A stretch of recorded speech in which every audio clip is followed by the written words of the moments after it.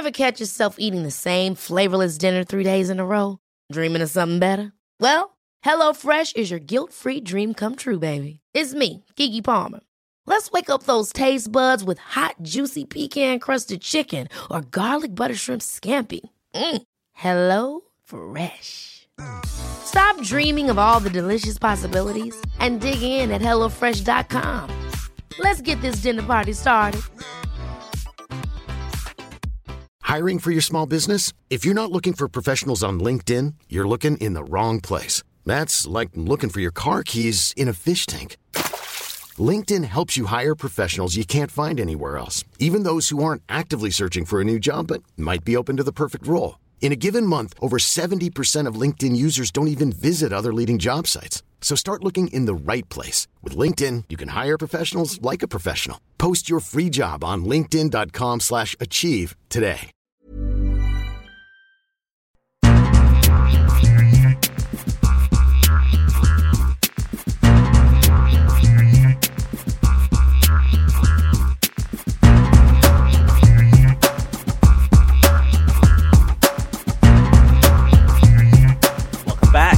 World Soccer Talk podcast, the only podcast that focuses on watching soccer on TV, online and apps. In episode 119, we discuss how Fox presents the Bundesliga differently than Major League Soccer, concerns about ESPN Plus in more ways than one, US Open Cup signs a major new deal with ESPN, plus letters from you, the listeners, in our mailbag section. My name is Christopher Harris, aka The Gaffer, and I'm joined by my co-host, Kartik Krishnaiyer. Kartik, this past week has been absolutely crazy, absolutely nuts for me. Everything from, of course, the Champions League, a lot of football this past weekend, taking my kids again to different travel games, so it's been absolutely nuts.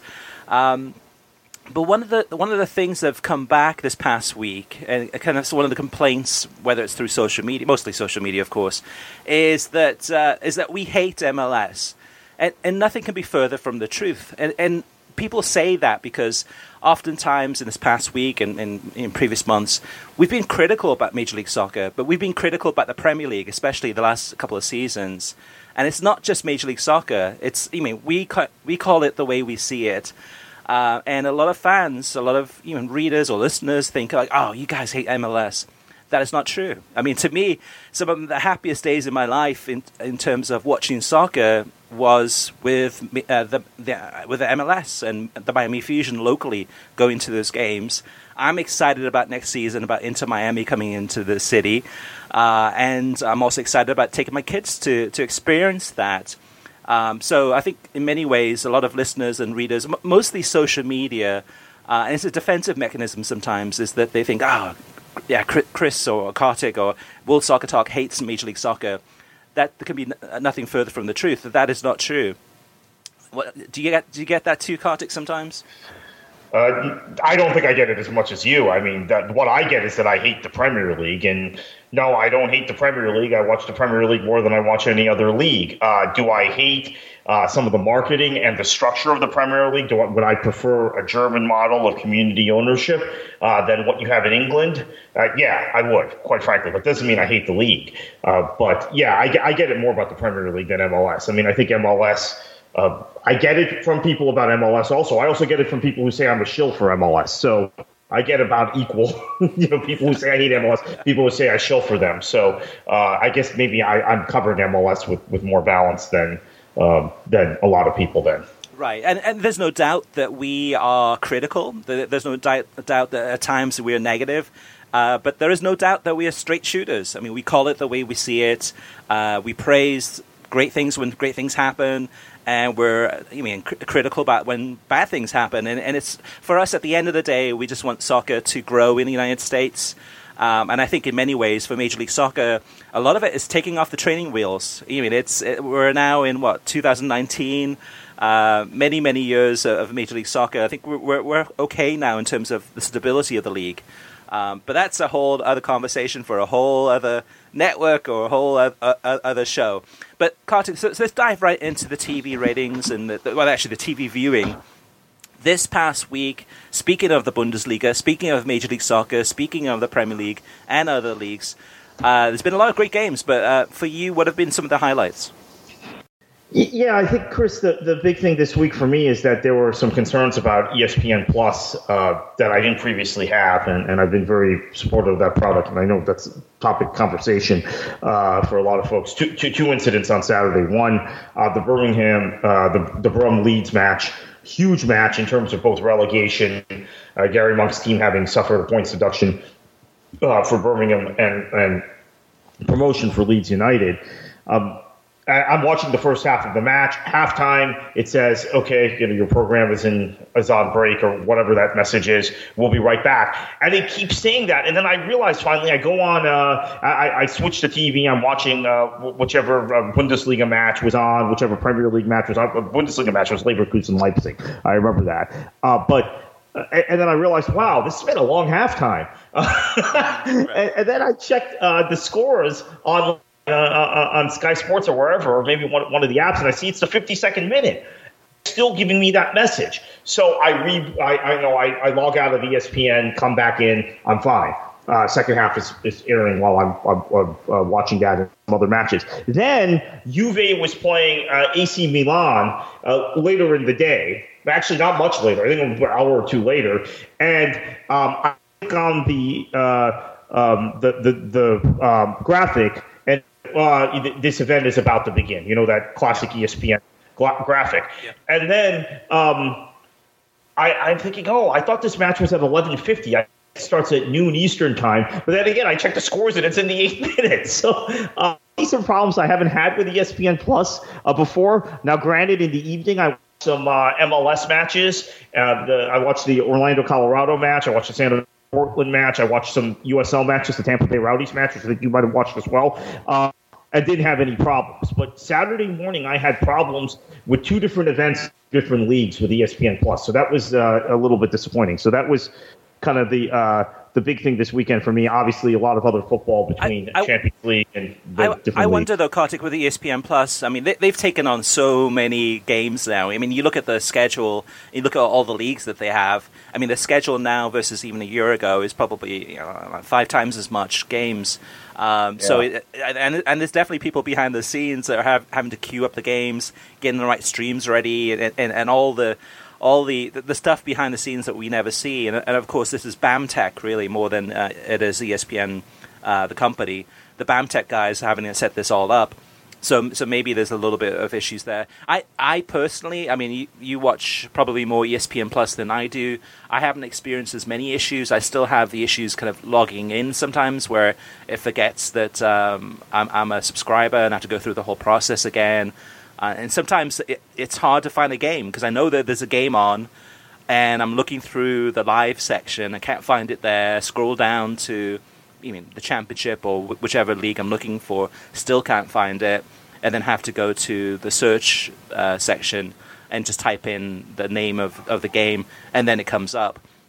So it's not as... I mean, that's the thing with ESPN Plus. It's for the price, you can't beat it. The actual design of it is still not there. It's still got a long way to go. And yes, they added on some, supposedly, some optimization in the last few months where the types of programming you watch more often are going to appear more at the top. And it's kind of more of a, maybe not a one-to-one experience, but pretty close to it. I still think it's a long way off from that. There's still a lot of content that comes up. I'm like, I have zero interest in this stuff. I guess it's a work in progress, but hopefully they'll improve through different iterations as time goes on. Actually, Chris, I would argue, again, it's just personal experience, and this is anecdotal, but it's gotten less relevant. When it first launched, it first launched a year ago, but let's say starting about August when they had moved the championship, or they moved the championship, but when the championship in Serie A kicked off for its new season, that was what I was getting. Those two things in MLS and MLS Live as my three kind of featured things. Them very easily. Now there's all kinds of other stuff I have to scroll past or scroll through. I think it would give me 30 for 30 videos too, because I like watching, even though I don't watch a whole lot of non-soccer sporting events. I do like watching those documentaries, even about sports I'm not interested in. They're just, most of them are really well done.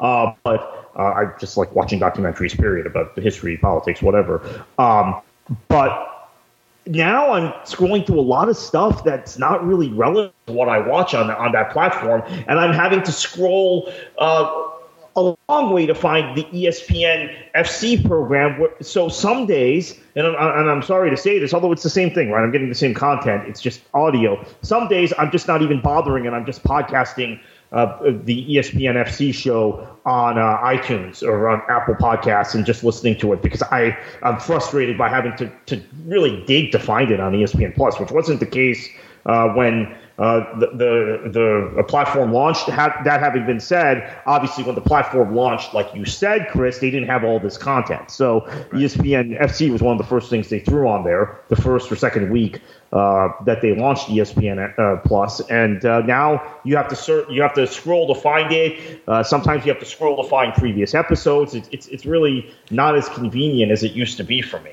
It'll be interesting because later this year they're planning on launching Disney Plus, which is going to have a lot of Disney kids programming, but then also we'll have Marvel programming, and probably eventually, once some of the rights run out at other broadcasters or other streamers or other agreements, they'll have some Star Wars programming there too.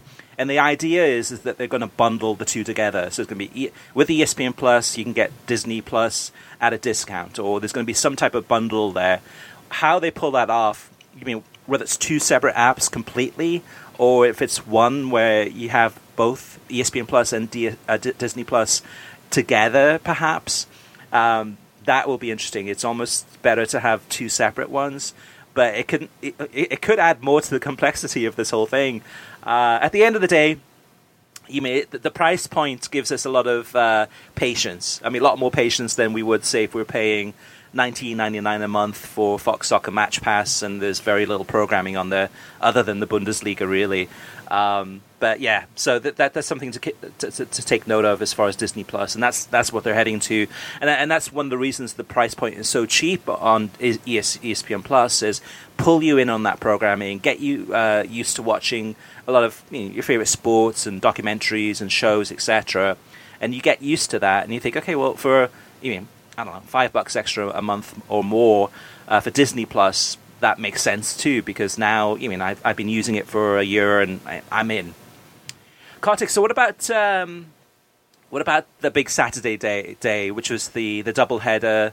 You had the Bundesliga game on Big Fox. Of course, Der Klassiker, followed by DC United against LAFC from Major League Soccer. On Fox also, a doubleheader. This is going to be a big day for Fox. This is going to be a big day for the Bundesliga and Major League Soccer. What happened? Yeah, I thought that it was very odd how they how they essentially operated and presented the two matches very differently, right? So you have full studio for the Bundesliga, Kate Abdo hosting, a lot of analysis, a lot of discussion, Warren Barton, Ian Joy, Jovan Karofsky, about the psychological factors. Dortmund didn't turn up. It was an embarrassing performance, quite frankly, and something that we don't expect from Lucien Favre teams. We expect them to at least turn up and give an effort. But a lot of deconstruction of that. You have Keith Costigan on the call, calling the match in a very traditional, I think, European fashion, and doing the sort of things that engage people whose personal preferences are to watching European football. Then, after that match is over, go to a Major League Soccer match where Rob Stone and Alexi Lawless are somehow they're in the crowd. They're not giving much analysis. They're talking to DC United supporters, and then the broadcast with John Strong, who I like a great deal, calling the match is laden with stats, kind of useless stats, Audi player index, graphics that are. I thought were kind of distracting in the middle of the match, talking about statistics. Not the way NBC does Premier League graphics, where they put it kind of on the bottom of the score bug, and if you're interested, you can read it. If you're just interested in watching the match, you can watch the match. These were graphics that were, I thought, a little more distracting. in many cases, the statistics were pretty irrelevant. They were classic kind of American stats. And look, I mean, I know a lot of our listeners who don't like Major League Soccer can say, oh, well, that's because MLS is just trying to appeal to classic sports fans, and it shows MLS is this and that. There's some truth to that. I think MLS and U.S. Soccer both use the people who make these decisions at those leagues are circulating with people who work in baseball, basketball, football, or American football, and they try and gum up the stats and really kind of dumb down the analysis side, the hard analysis side. But I will say there are people in Major League Soccer, including a number of the coaches, who don't like that stuff. They're very traditional. They're very kind of European in the way they approach the game, the way they use stats, the way they use analytics, and maybe they should use them more. But you could argue that. But still, so I thought it was a presentation that was geared towards casual American sports fans. And then the next thing I will say about it is that this is not necessarily the way they present on FS1. So I think they were dumbing down this stuff or gumming up the stats and all of that those things because it was on Big Fox. On FS1, oftentimes, I mean, Fox is not very consistent. This is one of the things I complain about with them. But sometimes on FS1, their MLS broadcasts are great. They present a game, they analyze a game, and do the things that you would expect as a soccer fan. So I think it had a lot to do with it being on Big Fox, it being in a pretty lucrative time slot for over the air, and trying to kind of change the appeal and the narrative. Now, this having been all said, Chris, you had an observation about the Fox pregame show on the Bundesliga, which I was not able to watch because it was blacked out in my television market. Yeah, that was the thing that I noticed pre-match. So pre-match for Bayern against Dortmund, I thought it was actually decent. I thought it was, you got the full set, you got the analysts chiming in, some good discussions. But they had a really short segment where they tried to compare the Bundesliga to Texas A&M college football fans as far as the passion. The type of passion you would expect to see in the Bundesliga is about the same as in a college football game. And you kind of brought that up in the past too, Kartik, in terms of that level of fandom and that type of audience is very more similar to, say, a soccer audience than, say, an NFL audience is. But it was very short. It was a very short segment, and it seemed to be almost, I don't know, an infomercial, or not an infomercial, but kind of a partnership between Texas A&M and the Bundesliga. Maybe they're working closely together, or maybe Bayern's working closely together with them. But it was really appealing to that mainstream audience. It wasn't as bad as football is football, football compared to football, but it was kind of definitely they were definitely reaching. Yeah, I did not see that. I find I agree with that, by the way, that and I always make the comparison between European football and American college sports. However, the choice of Texas A&M is an odd one, unless there's some sort of partnership they're working on, as you said, some sort of relationship, because Texas A&M hasn't won anything. I mean, They're the program I use often to talk about, fans have unrealistic expectations and a sense of entitlement. Them in football and NC State in basketball, they haven't won anything, whereas Borussia Dortmund has won 2 Bundesliga titles this decade. So, maybe you compare them to someone like not Alabama, but someone like Clemson, someone who wins their conference regularly. Texas A&M hasn't even won a conference title, I think, in 20 years. In which they've been in 2 different conferences, but that was odd. So there must be some partnership that they're working on, because that's an odd choice of school. That was something I brought up in the last episode, was talking about who Fox is trying to target when they're broadcasting soccer. Are they going after the diehard audience, which certainly not, or at least, that's not who they're gravitating towards, especially with the Major League Soccer coverage? Or are they going for more of a mainstream sports fan and a casual fan, and just trying to bring them in, someone that's been used to watching baseball on television for all these years, or even some other traditional American sports? And I think that's some of the differences that we saw. That with the Bayern Dortmund game, it was more, like you said, Kartik, more kind of a maybe not for a diehard, but pretty close to it, more of a traditional European type of broadcast, versus the MLS one, which was kind of trying to be fun, trying to be hip, trying to be very kind of, I don't know, not very American, but just kind of appealing to that American mainstream. Now, at the end of the day, we'll get to the TV ratings later, but between the two games, the Bayern Dortmund game had the higher ratings. So does that mean that Fox should try to go down that path of that type of broadcast? But then you can't really say that because of the teams that are playing. You got Dortmund and Bayern in a title race game, and then DC United and LAFC, two of the best teams in Major League Soccer at that point in the season, playing a game that, yes, it's early in the season. It's not close to the playoff time. But overall, again, too, the Bayern Dortmund game I actually watched until halftime, and then I was done because I could see the way the game was going, and it was all 100% Bayern Munich, and I was like, okay, this is going to be just a steamroller of a game. So I switched it off, and I'm sure a lot of other people did that too.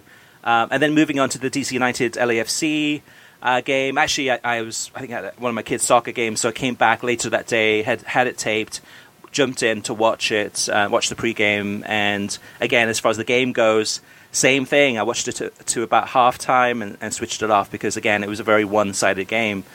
The one thing I would say about the DC United LAFC, the MLS pregame by Fox, it was strange because I'm not sure if the DC United fans were boycotting, not going into the stadium early, or if they didn't want to be on television, or if there was traffic jams, or if there was tailgating. But it's not a good look when you have a live Fox broadcasting a DC United section, supporter section, and it's half empty. There's tons of pockets of empty bleachers and seats there. It's not a good look, especially when it's live television. And I just thought that was something that maybe, it's half an hour before a game starts. That crowd should be packed. They should be in there singing, but it wasn't, and it wasn't a good look for television. Yeah, Chris, this week, also watched a fair amount of Premier League on NBC and the FA Cup semifinal on ESPN Plus on Sunday was fantastic. Martin Tyler and Stuart Robson.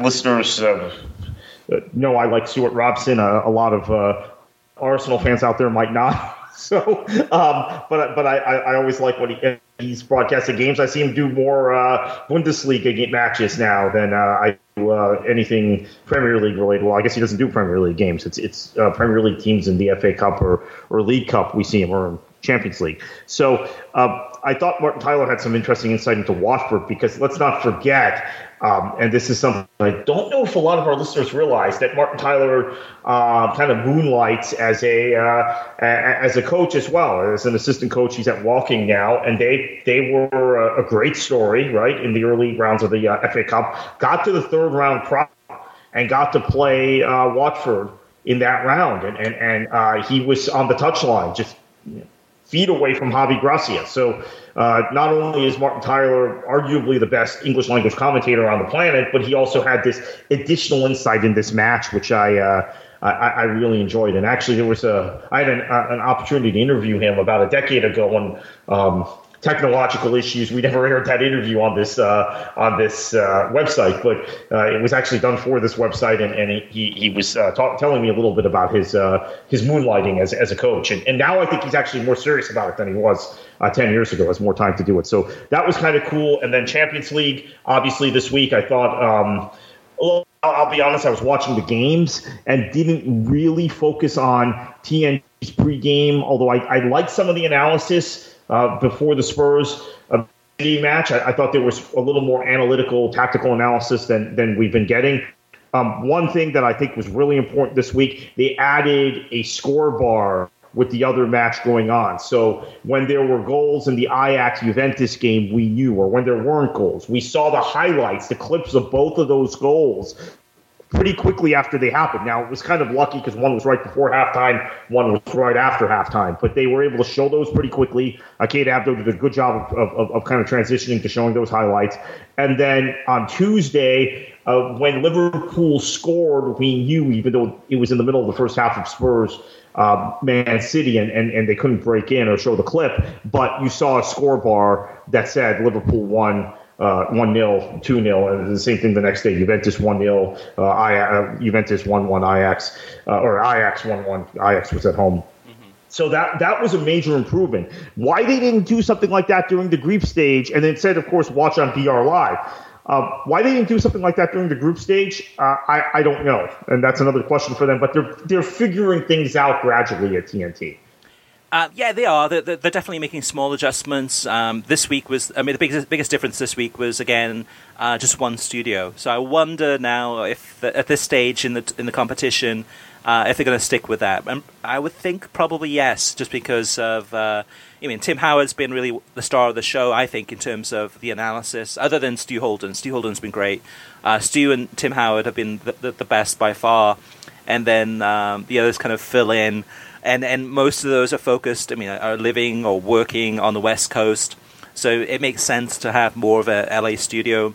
The Atlanta studio would be usually Carlos Bocanegra, who's okay, and sometimes a guest from Europe who is kind of inconsistent, to be fair. But in terms of the coverage this week, I thought it was it was okay. It felt almost like a Fox Sports light in terms of the coverage of the Champions League. There was nothing really. They were really missing Tim Howard in terms of his analysis. The analysis that they provided was okay, nothing special, nothing really noteworthy, other than Stuart Holden. Stuart Holden's still the standout star in terms of, especially when it's a tactical analysis, and he stands up to go to the big monitor, and he's looking at the way that the team's going to be lining up, and how he thinks that Solskjaer is going to set this team up, and it was pretty close to what he predicted. So yeah, it's okay. It's really at this point in time, no surprises. It's okay. Nothing more than that. Which is not what they're trying to do. They're trying to freshen things up, and they've fixed a lot of the issues they've had. There's still some small technical issues, but overall, it's okay. But I felt left there disappointed, kind of thinking is that really the best that they can do? Part of it is the talent that they have at their disposal, and it's okay, but nothing brilliant.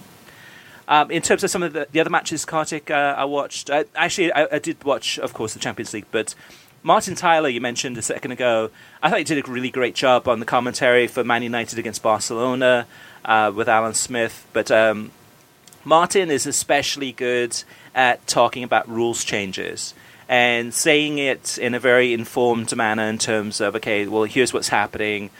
Here's how the rules are going to change this summer. Isn't it interesting about how kind of the linesman's doing this or the referee's doing that? And it's very cool, calm, and measured in terms of his kind of viewpoints, really. And it's sometimes educational, sometimes it's really informative, but he does it in a way that's not condescending. It's just really, really well done.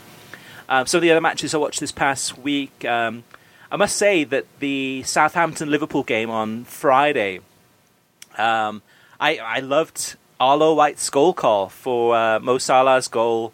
What another great game, a really late victory here, but Arlo White with the line, "Cometh the hour, cometh the man," as Mo Salah scores a goal that, it was kind of an own goal, but still a goal's a goal. And post-match actually was interesting too, because of Southampton-Liverpool.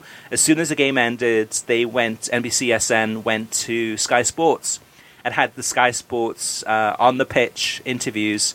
Gary Neville, Kelly Cates, and also Jamie Carragher interviewing Mo Salah, I think Jordan Henderson, and another Liverpool player.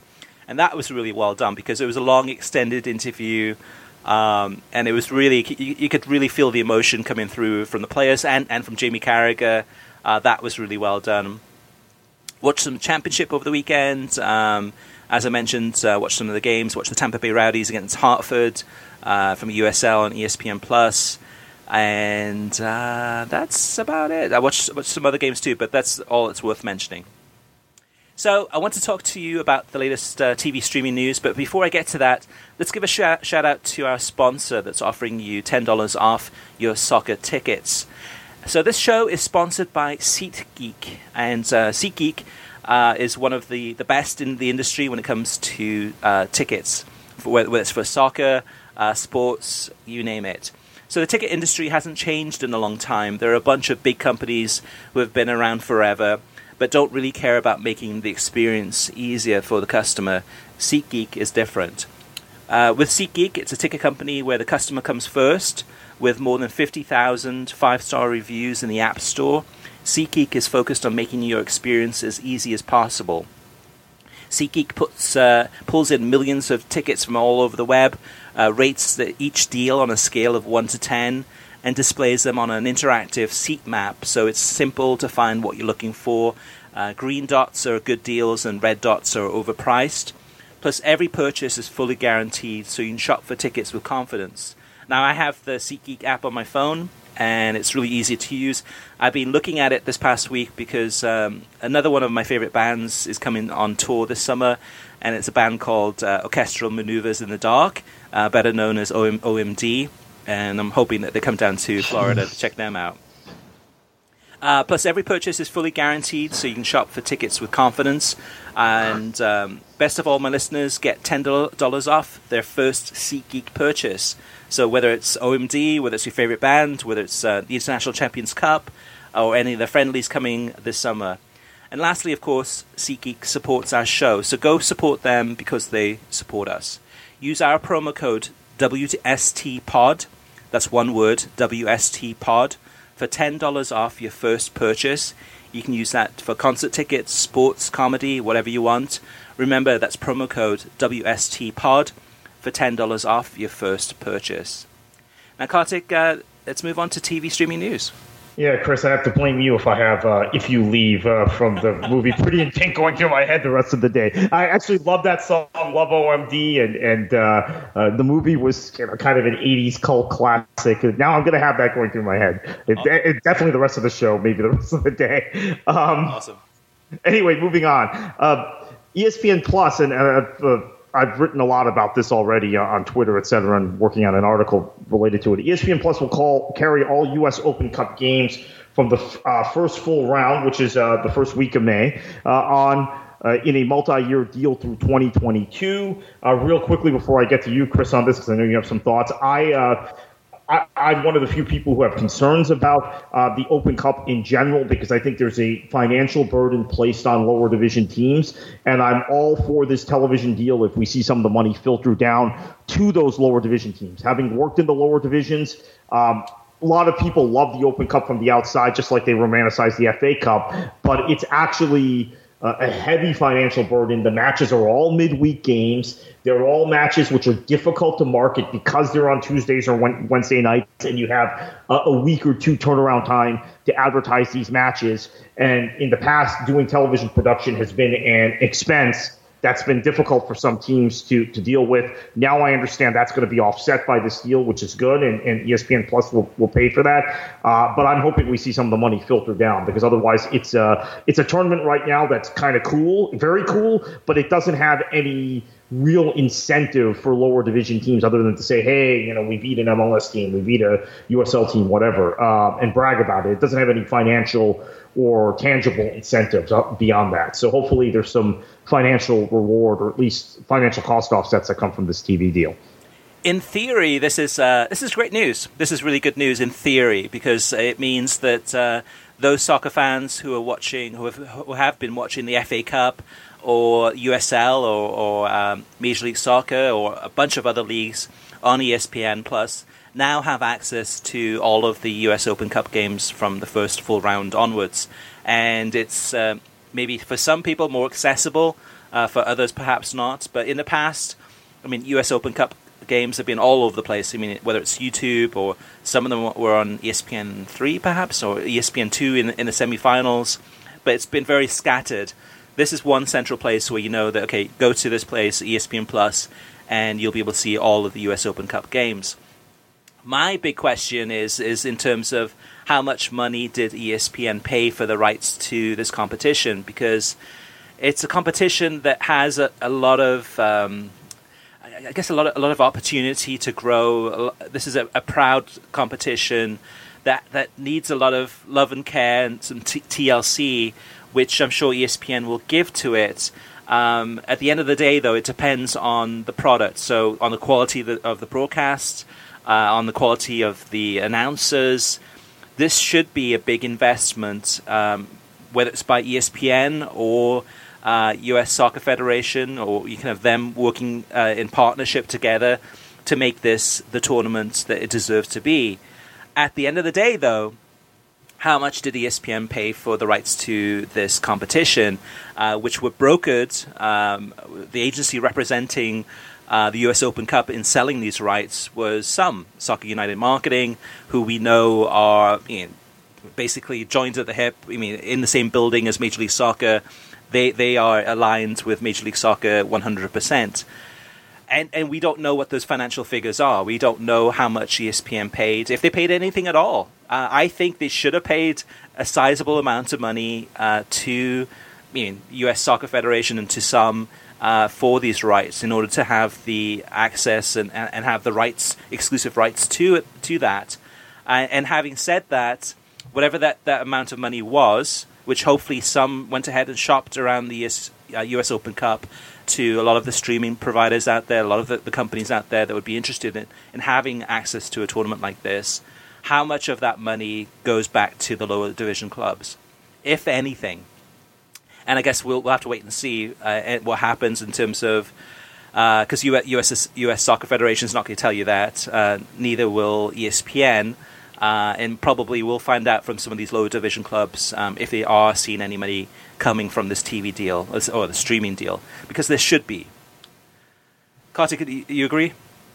Yeah, I agree with that. And not only that, Chris, what I would also say is that in the past, U.S. Soccer, MLS, some have not been great about transparency with regards to their other dealings, their other marketing deals in terms of dollar amounts and media deals. We know the overall value of the sum package, which includes the U.S. national teams and Major League Soccer. We do not know where the money goes and what percentage goes back to the federation, what percentage is invested in this and that, which I believe between the NASL's lawsuit and the U.S. women's national team lawsuit, we might find that out. But my concern, again, on this, I have several concerns, as I outlined earlier, but my concern on some specifically is a year ago, or it's now been more than a year and a half ago, when Carlos Cordero was running for U.S. Soccer president, he had talked about conflicts of interest, and specifically with Soccer United Marketing. This is a deal that was clearly done after Sunil Gulati left the presidency, with Carlos Cordero in there. So what has changed that Cordero is willing to get into a new deal?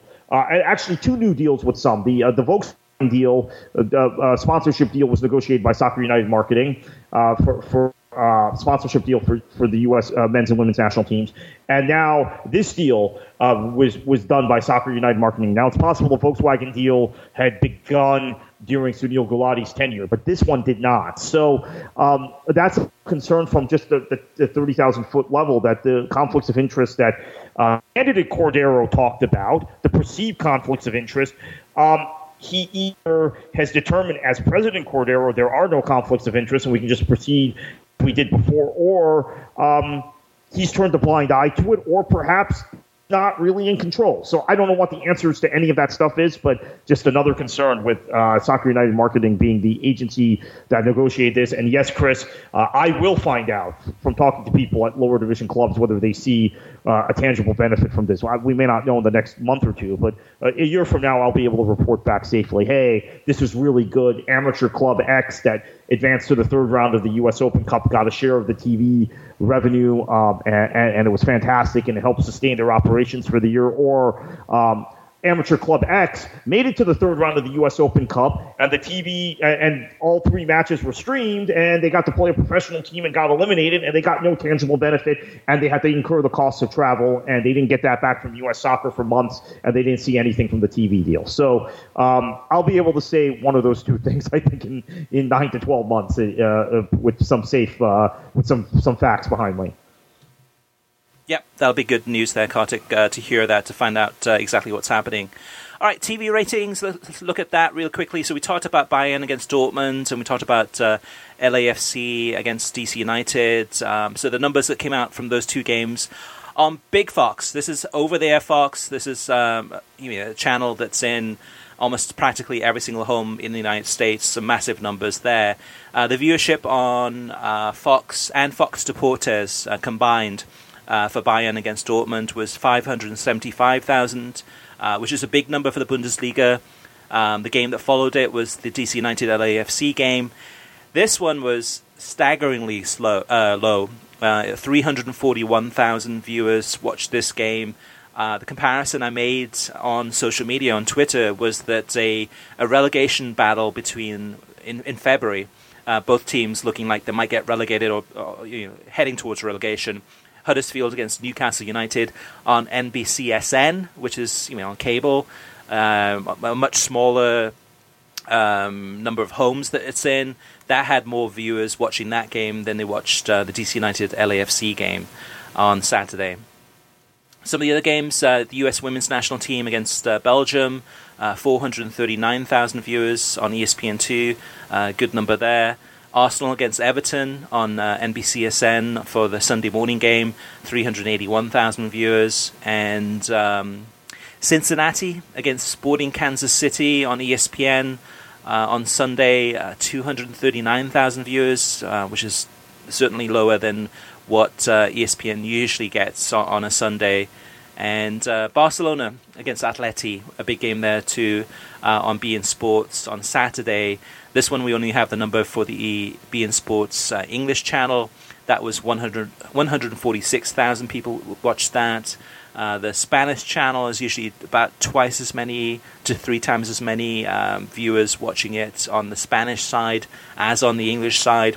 So we're probably talking close to roughly like maybe 350,000 to 400,000 people watched that game, which is a good number. All right, let's move on to listener mailbag. First up is Harry. He says, so here is my question for the gaffer. What is EPL doing to grow the game in the US? FanFest? You could argue that USL, NPSL, UPSL are the ones growing the game more than any other soccer league in the United States. Seeing the explosion of UPSL in Texas is proof of that. So yeah, Harry, there's no doubt that a lot of the lower leagues are making serious inroads across the United States in terms of going into markets where there's no local team, and basically creating a local team and having them play in the lower leagues. And that is helping from the lower league level. What I'm talking about in terms of how the Premier League is really growing the game in the United States is on a different level, which would be in terms of a lot of the games being, a lot of friendlies being played throughout the United States, attracting massive crowds, over 100,000 people in Ann Arbor, in Michigan, other big crowds, 80,000, 70,000, maybe 30,000 in Miami, whatever it may be. That's my thing, is in terms of from the past 10 years, you look at the Premier League and what they've done, a lot of the Premier League clubs. The Premier League clubs are doing more friendlies in the United States than probably any other league in the world. I mean, even in our area where we live in South Florida, I think the last time a Major League Soccer team came to play a friendly in South Florida was probably, 5 years ago, 6 years ago. I think when the LA Galaxy came as part of the International Champions Cup. And we've had Man United and Liverpool, just as two teams, play more in South Florida in the last 5 years than any Major League Soccer team has done. So, although I actually have to point out, a lot of MLS teams come here for preseason, and they've had friendlies that just haven't been advertised. But they've been here. Yeah, but that's a part of the thing. Why aren't they advertising it? Why aren't they? Which and that's the thing that. Well, sometimes there are restrictions because of NCAA rules. If they're playing a college team, the NCAA can't advertise that they're having those games. You can't tweet about it, etc. Okay, but that's my thing about Major League Soccer is that I understand in terms of the single entity, and they have rules where. I believe they have rules where they can't really take the New York team and start playing in South Florida because that's not in their area.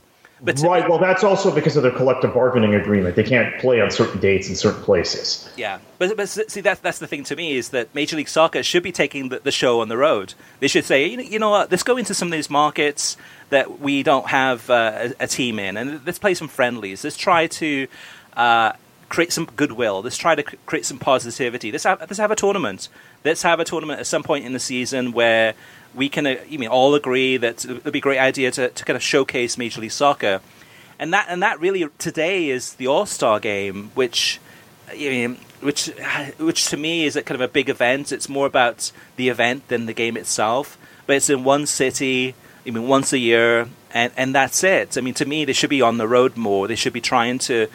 Even if it's not the teams themselves, maybe it's the marketing side of things in terms of getting it more into the markets or partnering more with USL teams and trying to really sincerely, authentically kind of grow the game. I'm not seeing any of that. So that goes back to kind of what we talked about on last week's pod in answer to Harry. Trevin says, the idea that community sports fans do not exist in the US is absolute rubbish. American community fandom can be found at most high schools every Friday night in the fall. Soccer popularity in the US is the issue, and fan support will rise as the sport continues to gain traction. Yeah, I tend to agree with that. I actually have made the point repeatedly, maybe not on this show, but on other shows, and in personal conversations, that the area which has the greatest soccer fandom on the small kind of community grassroots level is the southeastern United States and the state of Texas, where you have real interest in high school and college football. And it kind of translates to that same thing. That's why I don't think it's any coincidence you've seen USL in their various leagues expand into Birmingham, Memphis, Nashville, Chattanooga, Greenville, South Carolina, and Statesboro, Georgia in the last year and a half. Those have all been new teams, and there's a reason. And I think it's what you're saying there, Trevin. It's exactly due to that community thing. But I don't know that that's universal around the country. I will say it's definitely true in the Southeast and in Texas. Oh, sorry, El Paso is another new team this year in Austin, and those are college football areas, high school football areas. Going back to Harry's comment just for a second, I just thought of one more thing, and that is that, for example, like every year, usually twice a year, but a lot of my kids will play in the Disney soccer tournament, which is a huge deal. You've got hundreds of teams from around the country playing at Disney Wide World of Sports in Kissimmee in Orlando, Florida. And I think this past year it was La Liga. La Liga had a big booth set up. They had a tent set up where they were handing out kind of freebies, talking to a lot of the kids and the coaches as they're going through. And that's something, too, that Major League Soccer, whether it's the club itself, whether it's Orlando, who is not there, or if it's just the league itself, needs to do a better job of trying to ingratiate itself within the community, the soccer community, because right now it seems to be kind of an us versus them, even though they have this, our soccer ad slogan, which I disagree with. They've had variations of that same thing, which I disagree with too. But to me, it's like they need to do the work. They can't just sit there and think, okay, right, we're going to have this league and we're going to have these teams, and then people are going to attract to Major League Soccer in big ways. Okay, so in reference to Harry's question, I think he didn't mention MLS. He's talking about USL, NPSL, and UPSL, and that's really our soccer. That's soccer at a grassroots level. That's soccer which is being done by the community and it's being done at a very localized level. I think that's what he was getting at, and that those leagues are doing more. USL also with their youth programs, you could argue doing more than any league in the country. Same thing with NPSL. I don't agree with USL's business model, by the way. I have bigger problems with their business model than I do with MLS, believe it or not. And if anyone wants to privately hit me up on that, we can talk about it. But I think they're doing a tremendous job in spreading the sport in a way MLS isn't, and in the way that, quite honestly, I don't think the Premier League is. NPSL, UPSL, same thing. UPSL in particular really making inroads. Your county, Chris, Palm Beach County, Florida, has 10 UPSL teams. Now, is that maybe oversaturation? You could argue that, but they're really making an effort. And that's a place where MLS has never done. Has MLS ever done anything in Palm Beach County, in your memory? I don't think they've ever been into Palm Beach County. So there you go. Set foot in Palm Beach County. But that's the thing we talked about last week, and what we had a big disagreement about is that without promotion relegation, for a local fan living in, say, Palm Beach County and has 10 teams that play in that league, what's the incentive to actually turn up and watch that game? Because those teams will be playing the same teams year in, year out for the most part, unless some fold and some new ones join. There isn't that incentive to actually say, okay, well, actually, maybe if I start watching these games, I can maybe help grow the club or volunteer my time and help see them move up the ladder. I completely agree with that, and I think that's a big part of it. But there is another component, which is community. And hey, the guy down the street, his kid is playing for that team. So you have that as well. And I think that's a way of binding things in. But yeah, as long as we have a closed system, we're going to have some of these problems. And U.S. Soccer, again, I've said this over and over again on this show and others, they don't even want to have the conversation. Major League Soccer doesn't even want to have the conversation about opening the system. There are a lot of benefits for them. This show is about media and television ratings for the most part, Chris. Every week we talk about MLS's TV ratings. There is an obvious solution to it. And it's a solution they don't want to even engage in conversation, and it's what you just mentioned: promotion and relegation. And it's all connected, even from the lower, even the lower levels, all the way up to the highest level in the United States. John Average Geek says, so much in the latest pod I agree and disagree with. I don't even know where to start. But he does mention one comment, and he says that Fox and ESPN do not cover MLS; they just broadcast it. The closest is Ale Moreno. His weekly awards on ESPN FC, and last season's MLS Rewind and the Alexi Lalas pod. Covering it would take a weekly show, and then MLS guests on all platforms and more.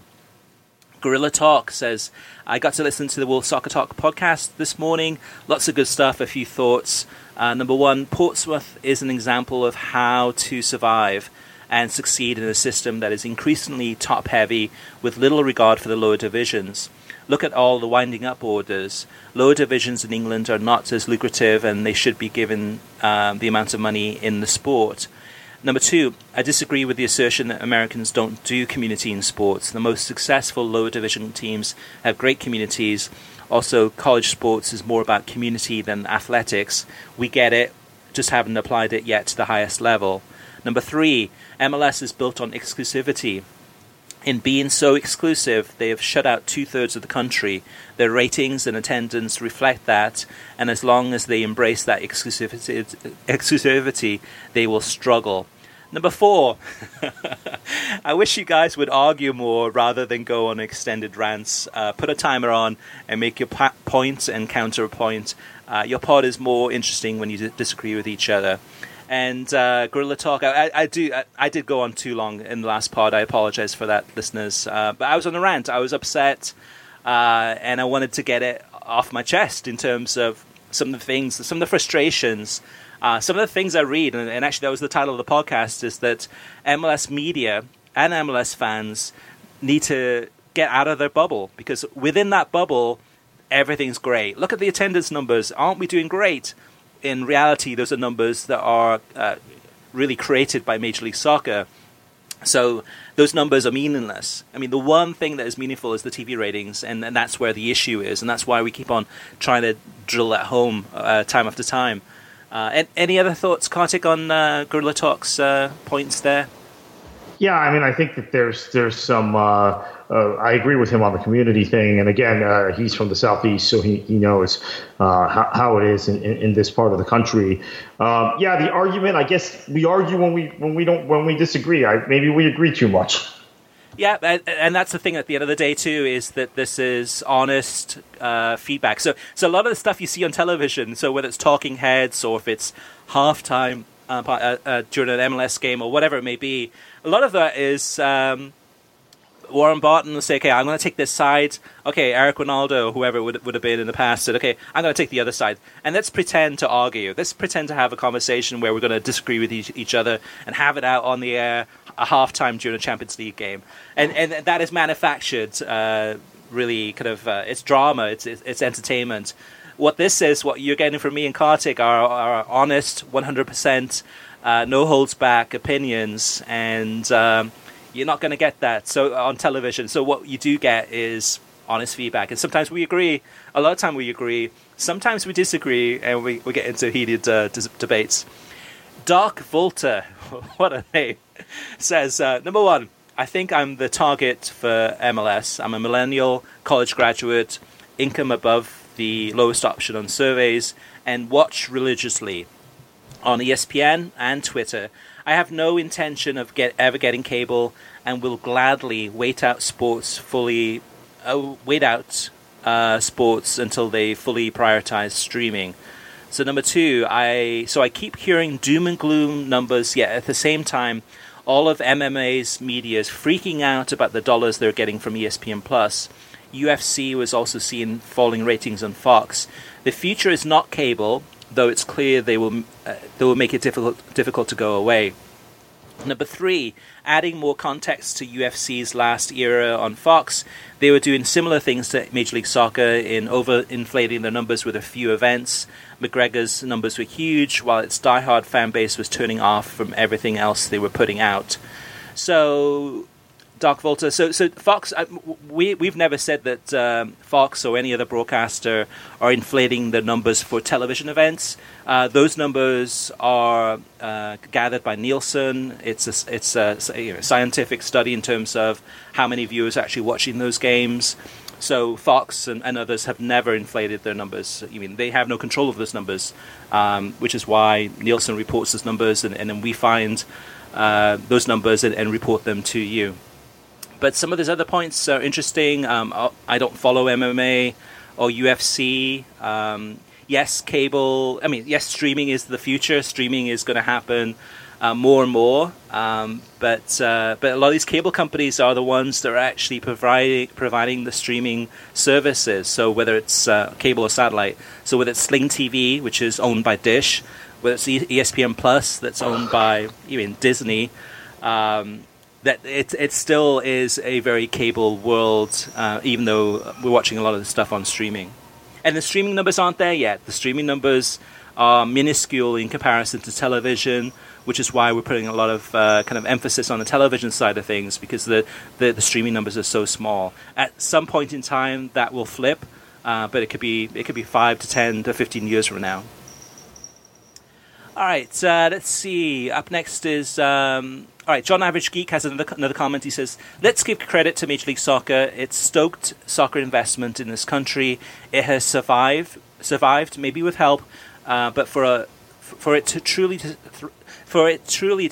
thrive, it must change. In my opinion, John Average Geek says, the biggest issue is meaningless early games. The solution is a balanced schedule, no playoffs, every game matters. And I think, John, you're speaking to the choir there too, in terms of preaching to the choir.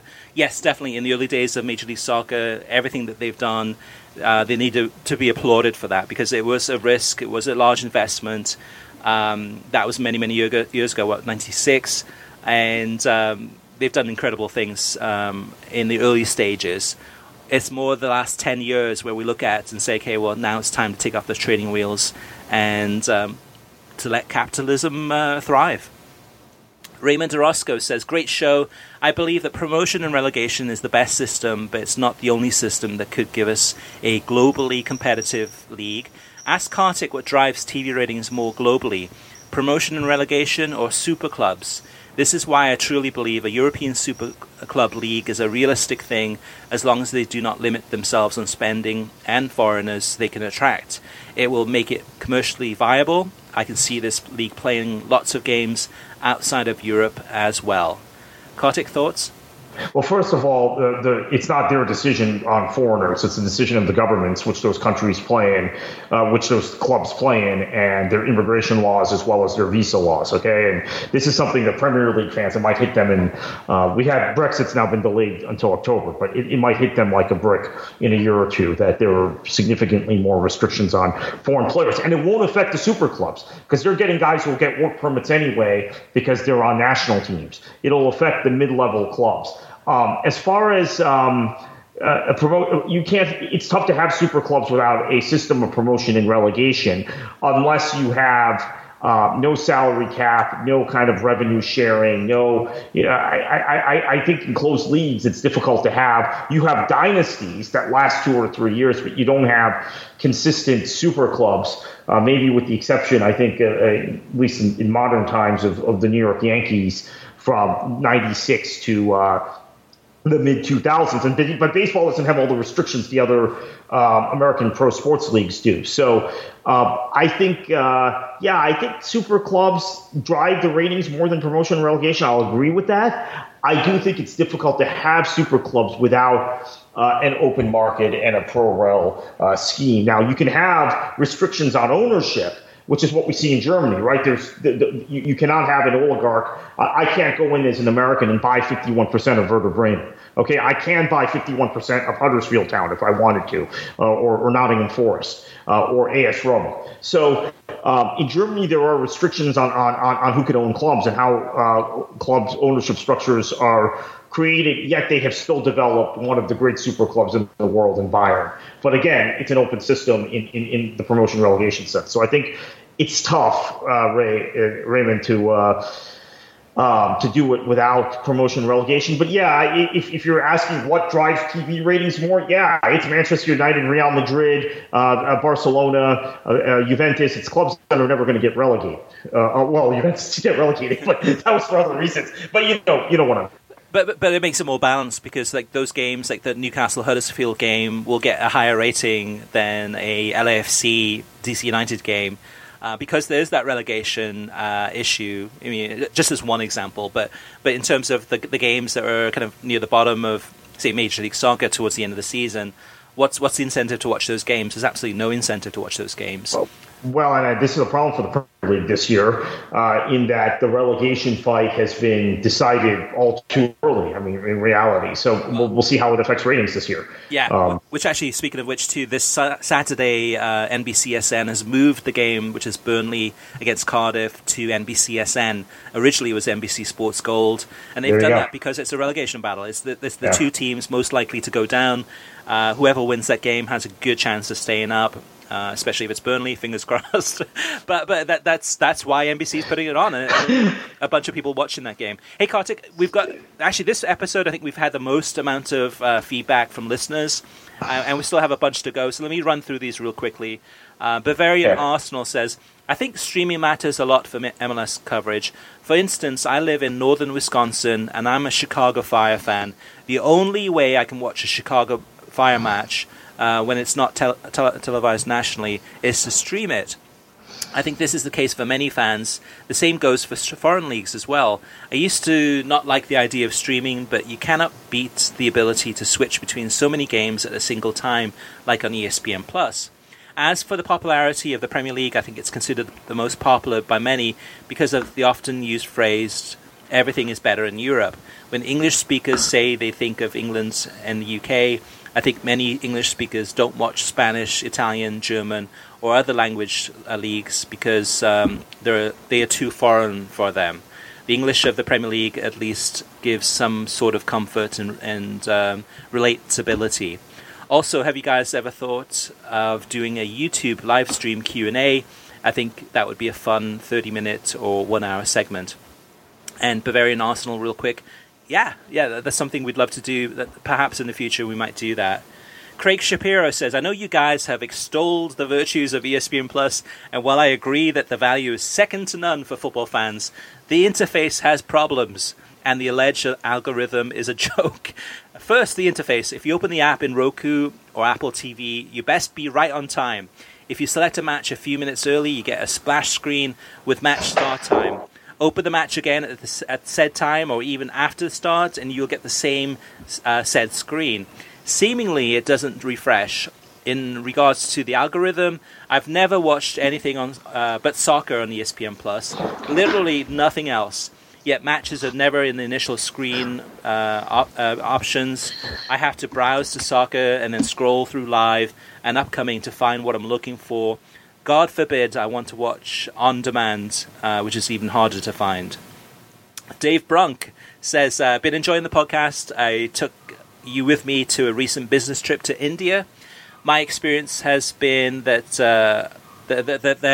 all the major European leagues are available, and I'm enjoying all the Sky bumper programming for the Premier League.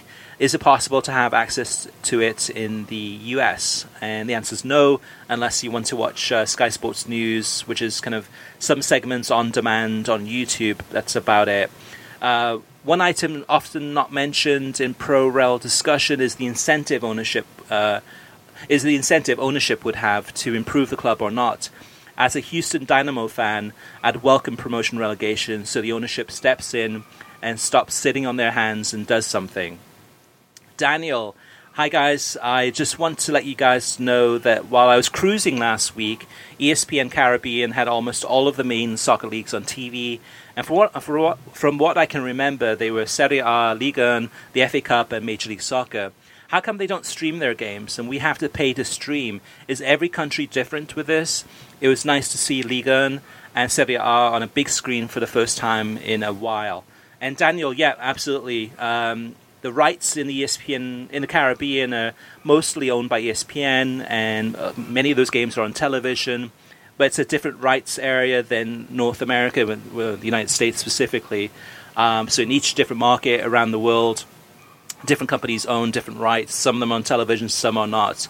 But whenever you go on a cruise, for me, I enjoy it. I actually enjoy watching ESPN Caribbean and seeing some of the programming there. Curtis Williams says, I recently read on your website that all US Open Cup games will be streamed live on ESPN Plus this season. Tremendous news indeed. Is there any league or tournament that ESPN Plus won't broadcast? First Copa America this summer, now US Open, featuring my beloved Little Rock Rangers of the NPSL, who were the surprise team last year, finishing 8th overall before losing to eventual NPSL winner Miami FC 2. I wish all teams the best in the competition, as do we, Curtis. And yeah, it looks like any rights that are available, ESPN Plus is gobbling up.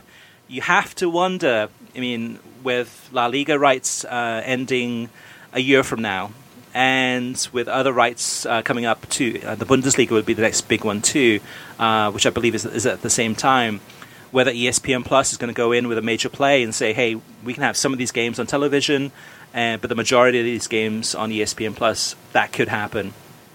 Last but not least, David Roberts says, when I worked for Bethany College several years ago, a professor was telling me about a conversation he had with a potential student about joining the football team. He said to the student, you know, playing for Bethany, the chances of you getting into the NFL are pretty slim. The student replied by saying, I don't care, I just want to play football while I'm studying. That's the kind of attitude that keeps the NFL and football as one of the most popular sports in this country. And when he says football, he means American football. David Roberts goes on to say, we soccer fans can't just be stuck in the rut of focusing on creating future starters for the national team. We need to focus on growing a love and admiration for the sport. The NCAA is the most important part of doing this. Promotion relegation is seriously the last and least important piece of this puzzle. All right, guys, you can, and girls, you can always reach us via email through web@worldsoccertalk.com, as well as facebook.com/worldsoccertalk, and on Twitter @worldsoccertalk. Plus, of course, you can always post your comments on worldsoccertalk.com. And we love your feedback. We love to get your opinions. I mean, some of you disagree with us, some of you agree with us, but that's what makes the show a pleasure, a joy to do week in, week out, getting that feedback. Now, Kartik, as far as your appearances on TalkSport or Sirius XM or other places, or your rants and raves, where can they find you on Twitter? At KKFLA737.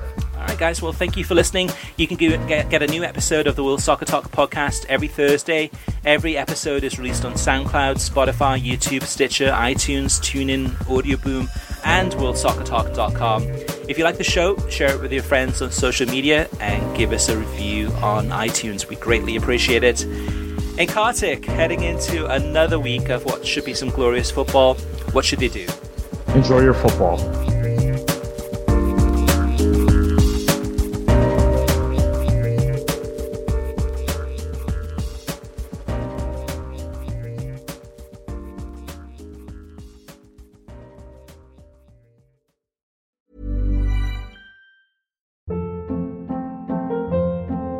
Hold up. What was that? Boring. No flavor. That was as bad as those leftovers you ate all week. Keke Palmer here, and it's time to say hello to something fresh and guilt-free. Hello Fresh. Jazz up dinner with pecan-crusted chicken or garlic butter shrimp scampi. Now that's music to my mouth. Hello Fresh. Let's get this dinner party started. Discover all the delicious possibilities at HelloFresh.com.